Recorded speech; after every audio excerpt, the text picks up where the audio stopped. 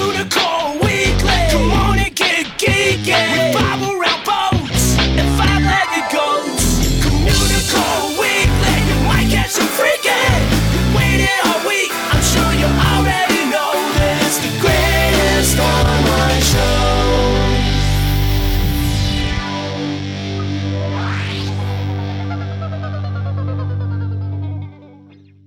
Hello and welcome to Communicore Weekly, the greatest online show. I'm George. And I'm Jeff, and we're having a live show, live from the interwebs. Yay! Ooh. Well, we're live right now. Well, we're live for us right now, but we're not live for everybody else right now. That's how that works. I wondered if you were like photocopying this is how you were making it. Yes, I'm going to a Xerox machine, Okay. and I'm just photocopying our audio patterns off of the Xerox machine, and then I'm handing them out on street corners, going, There hey, you go. listen to Communicore Weekly. It's the greatest online show. So we're going to be live on the interwebs at, what's that address, Livestream? Livestream.com/Communicore Weekly. Cool. Easy enough to remember. Yes, Monday, March 11th, 9:30 p.m. Eastern, or Walt Disney World time, as we like to call it. 6:30 p.m. Pacific, or Disneyland time, as Disneylanders like to call it. The only true time zones that matter. The only ones that matter. We don't know any other time zones. Sorry for you people in the middle. You don't have Walt Disney. I mean, you don't have Disney theme parks, so it's hard for us to know your time. Yeah. But Doesn't matter. all the details will be on our website and Facebook.com/Communicore Weekly. So go to the live show because it's going to be fun. We have a good history segment. We're going to do live stuff with the audience, and it's going to be great. So you should go. I thought you were going to say live juggling. I was like, dude, I do not know how to juggle. Oh, well, I know how to juggle, so we could if you really wanted to. Okay. And I mean, I'm not. Play-by-play. I don't want to show you up or anything. Well, wouldn't be the second time, or the first time. Or sometime. Or sometime. Or any time at all. Fair enough. Fair enough. It's time for Disney History.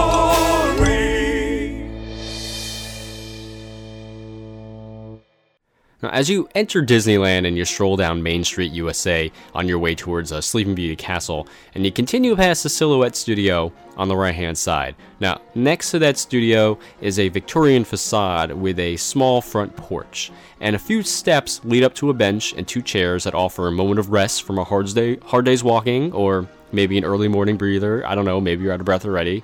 Maybe you ran from your hotel to Disneyland. It's possible, it could happen. Or your ECV needs to be recharged. There is a plug there, so I think you can do that. Good. But now, the facades along Main Street are right up to the build-to line, which was a way to regulate where a building's facade must be placed. However, this one porch is the exception to the rule. Yeah, the porch represents something that was common during the Victorian age. Residential areas sometimes were converted into commercial districts. The porch was the last house on the block that was not torn down during the building of the Central Business District. Though it may have been a store in its long life, the porch still clings to its heritage. Yeah, but of course, the history of the porch doesn't end there. In fact, it gets even more interesting, if you could believe it.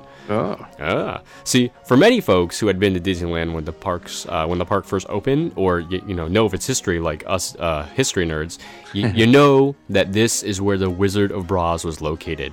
So, George, in the unlikely event that you needed lingerie when you were visiting Disneyland, this would be the place you would go. Yeah, especially during the first few years, when everybody was wearing full suits. Because, maybe you wanted to feel sexy as you were on the Matterhorn. Hey, I don't know. You never know. Not the Matterhorn. The Matterhorn didn't open until later. What's an opening day ride? Quick, I need to redeem myself in Disney nerd eyes. Carousel, when you're on the carousel. Okay, go. Yes, you want the wind blowing through your hair while you're wearing your nicest lingerie. Perfect. That'll work. All right, so when the park did open in 1955, most of the shops along Main Street were licensees. Walt didn't, of course, he didn't have enough money to do everything in the park, so he leased some of the things to outside companies, like the Main Street stores, to raise the extra cash that he needed to finish building Disneyland. And one of the very first vendors to lease from Disney was Hollywood Maxwell's Intimate Apparel Shop. Now, the Hollywood Maxwell Brassiere Company itself was founded in Los Angeles in the 1930s and rose to fame with its unique bra, the circular-stitched V-Vet Whirlpool, which soon became a much sought-after fashion item. They were the largest bra manufacturer west of the Mississippi. Now, like I said earlier, the store was the only place to buy lingerie and brasiers in the park, and at the same time, learn about the history of underwear in the museum that they had inside the store. Now, your host through the tour through the history of underwear is the wonderful Wizard of Bras, who was, first of all, best marketing name ever. That's number one. He was also the symbol of the Hollywood Maxwell Brassiere Company, and he would talk to you from his revolving stage through the magic of tape recordings, actually. And on one side of the stage was a complete recreation of the fashions and intimate wear of the 1890s, and on the other side was a showing of the fashions of 1955, both inner and outer wear. So a little known fact that the carousel of progress was a precedent to the carousel of progress. I can't even respond to that one. No? Okay, well then we'll just move on. So the remaining part of the store was decorated to a Victorian theme, as if it was the front room of a house, complete with period fireplace, drapes, a large mirror, sofa, and old-fashioned showcase. There was also an authentic Singer sewing machine from around 1860, and some 3D illusion boxes that would allow guests to see models' clothes disappear to show their undergarments underneath.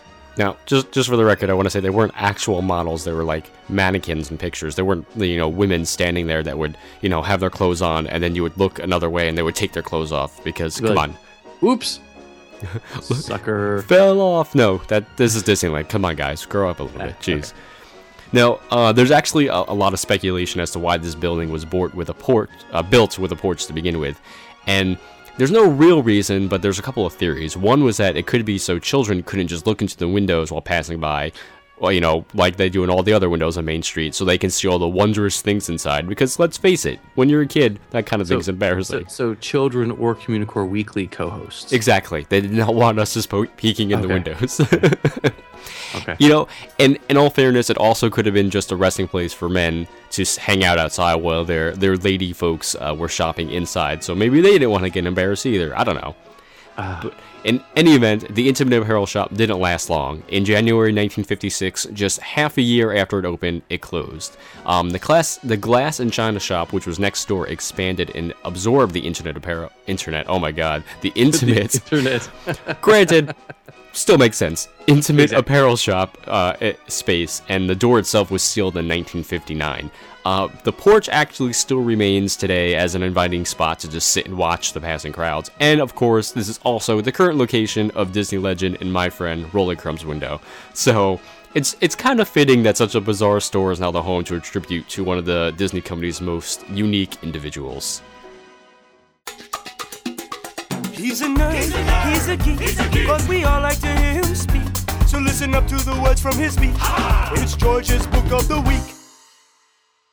So for this week's Book of the Week, both Jeff and I got review copies of the unofficial Walt Disney World Earbook 2012 by Kevin Yee, who also is another Mice Chat writer.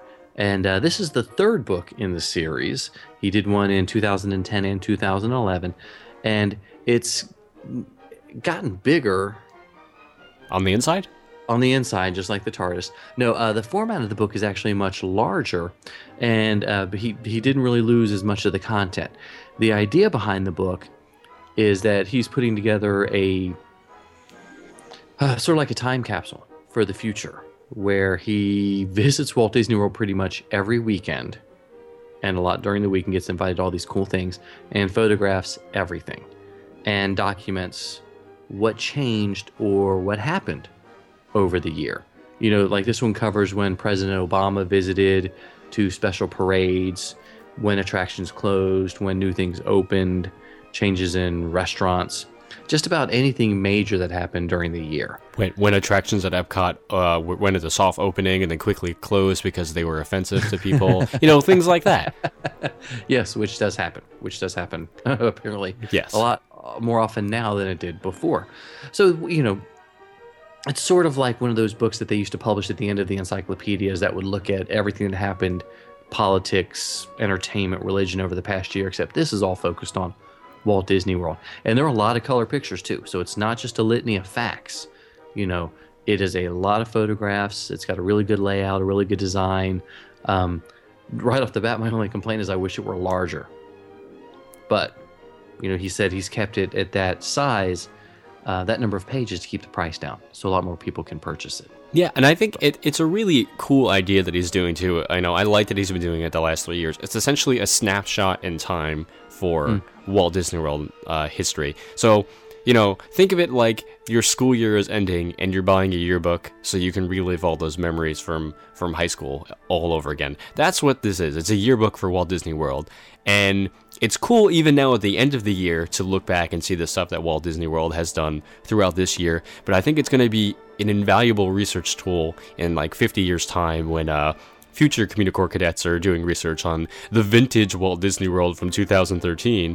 And this is going to be like a great research tool for them. He covers every major thing that happens in the park, and I think one of my favorite things, it seems weird, but he does a thing where it's like a day snapshot where he picks a random day. It's like one page at the end of the book. I think it's like a day in June he picks, and he has all the park hours, ticket prices, just random stuff specifically from that day, just so... including food prices as well. Yeah, and food prices too, not every restaurant, but I guess the restaurant that his family visited for the day. Yeah. So, when, how George, now you have an obsession with the Odyssey at Epcot. Yes. So, when someone has an obsession with Pecos Bill in 50 years, they're going to be able to see what food was served, how much it was, and, all the really nerdy details that only Disney nerds like us are really that interested in. And all of our listeners, of course. Oh, yes, of course. Watcheners and listeners. But, I don't know how many times, personally, I've wanted to go back and see what food was served at the Magic Kingdom in the 70s because it was a much different fare than it is today. It was much more pedestrian. A lot more chili and soups and sandwiches were served. And it would be fantastic to see the prices. So I'm glad Kevin has documented a lot of this information and put it in one source. It's a little nerdy, but it is something you're going to grab and in a couple years you're going to look at and really enjoy and go, oh, I remember when they did that. I remember when I had that horrible idea. Which is more often than not nowadays. Kevin's book was not the bad idea. We're talking about Disney doing that bad ideas. Talking about with Disney doing some bad things. So, I think this is another book to add to all of our listeners' growing library collections at home, especially people that might want to do research in the future or, just take a look back. And it's cheap. So, totally worth the cover price. I would say definitely buy it. Yeah. Should we say that, like, put a call out that, Kevin's family, they're starving and his kids don't have shoes or something like that? So if you buy the book, you're going to help feed his family or something? We could. It wouldn't be true, but we could definitely say that if you wanted to say that. It would be true. So but please buy from the Book of Yi so you can help feed his family. Exactly. And this one is the Unofficial Walt Disney World Earbook 2012 by Kevin Yi. What we liked, what we didn't like, Ye's in the booze. 60-second review. So when the Contemporary Resort and the Polynesian Village Resort were opened, part of the decor in the room was a massive wall map of the Vacation Kingdom of the world. And a lot of us have seen this map on eBay and other places. It was used in various versions of the Story of Walt Disney World Commemorative Edition, which is that really big D-shaped book that they did in the early 70s. The map originally was 5 foot by 4 foot, or 60 inches by 48 inches, and was printed on masonite. They were framed and actually adhered to the wall. And the story about the maps go that that they used crowbars to remove the maps, and damaged or destroyed a lot because they weren't seen as collectible when they refurbished the rooms in the 1980s. Yeah, so these things are really hard to come by, and they're pretty much jewels of any Disney fans, Walt Disney World fans collection. But the good news for people like us now is that there is a way to get a copy of this map at the same sizes and fantastic quality. Actually, let me backtrack. It's not the same map. It's almost an artistic interpretation. Interpretation, reproduction. Yeah, that's it. But I mean, you really won't be able to tell the difference because it looks so similar and it's fantastic. George and I both bought copies of the map, and it looks fantastic. They're huge, but it's totally awesome, and I can't wait to hang it up on my wall. Which, George, you're getting yours framed now, aren't you? Yes, we're getting it. It's in the frame shop now because I let my wife pick out the material, and she's got expensive tastes. Obviously, she married me, but this thing is massive. Rolled it out on the kitchen floor, and it took up almost most of the space in the kitchen. We've got like 2 walls in this house. We've got vaulted ceilings in the family room where we can hang it. But he is offering 3 sizes, and I'll be honest with you. I mean, if you don't go big, it's just one of those things where you're going to pay a little bit more for the large size, but it is spectacular. It's totally worth it. It covers the Magic Kingdom pre-opening, so you get to see the image of the hotel that was on Main Street, some of the buildings in Liberty Square that were never built, the unbuilt hotels of the Seven Seas Lagoon, the Venetian, the Persian, and the Asian are on there. The Stallport is shown on the map as well. It's a fantastic reproduction, and it's one of those things where I've seen it for about a year, and I just never wanted to pull the trigger on it because I thought it was kind of expensive. But it's printed on a really heavy canvas, so it's high quality. The printing process is fantastic. Comes shipped in a really long tube. So there's really no chance of damage at all. Well, but I was thinking you could, use the tube to hit people with. Oh yeah, I mean you could have like lightsaber fights with people if you wanted to with the tube. Definitely. We have to go outside probably though. Yeah, because they are big. All right, so now we're talking about, and you're probably wondering, okay, how do I get this map? We probably should have told you that from the beginning. So no, that's okay. We would hook them, reel them in first. That's it. We really win with it. Yes. WDWmap.com is where you can get it, and it's a guy named Chad. He's very nice, very friendly. We've been talking to him for a while, and he did a wonderful job with this. And special offer for all you Communicore cadets out there. He's actually offering all sizes of the map, all 3 sizes, 10% off for anyone who is listening to this review and wants to purchase one. You can go to wdwmap.com/cwdiscount.html. We'll put that on our website. We'll put it on the Facebook. We'll put it in the show notes as well in case you want to go and check it out. But 10% discount on this map. Totally worth it. I think it's worth it for the other prices too, just to have this reproduction, artistic rendering of Walt Disney World early history in your house, because I'm telling you, I can't wait to hang it up on my wall. It looks phenomenal. It's got Discovery Island. Well, back then Raz Island, Treasure Island it was called, and you can see some of the build out of Bay Lake as well. Oh, it's gorgeous. Even my mother-in-law, who is not a big fan of Disney, saw the map and thought it was absolutely, positively gorgeous. So I think this is a definite Communicore Weekly 3 thumbs up. Yes, absolutely. So again, wdwmap.com/cwdiscount.html. Will be on our website too. Definitely pick one up. Sometimes you might see it, sometimes you don't. Hey, look, what's that? It's a 5-legged goat. When pirates took over Tom Sawyer Island at Disneyland in 2007, the contractors there, they found something very interesting when they were building this reimagined version. So, somewhere on the old foundations of the island from 1956, there was a wall that was bricked up. And when the builders, they started to take the wall down, they found their own little hidden treasure back there. It was a secret stash of 50-year-old Coca-Cola bottles. And along with the bottles was a note that said, "Enjoy a Coke." So no one knows who put the bottles there or why they put the bottles there. And nor do we know if any of the builders actually enjoyed a 50-year-old Coca-Cola. Well, thanks so much for watching, listening, and absorbing. Yeah, be sure to leave us a comment and rate us on iTunes. And send us emails, lovely emails, at communicoreweekly@gmail.com. Also, like us on the Facebook at facebook.com/CommunicoreWeekly. Yep, don't forget to check out the information for the live show and the map discount. Exactly. It'll be up there very soon. Yep. And follow us on Twitter. I'm at ImagineNerding, and he's at Jeff Heimbuck. I'm George. And I'm Jeff. Thanks so much for watching. We'll see you next time on Communicore Weekly, the greatest online show.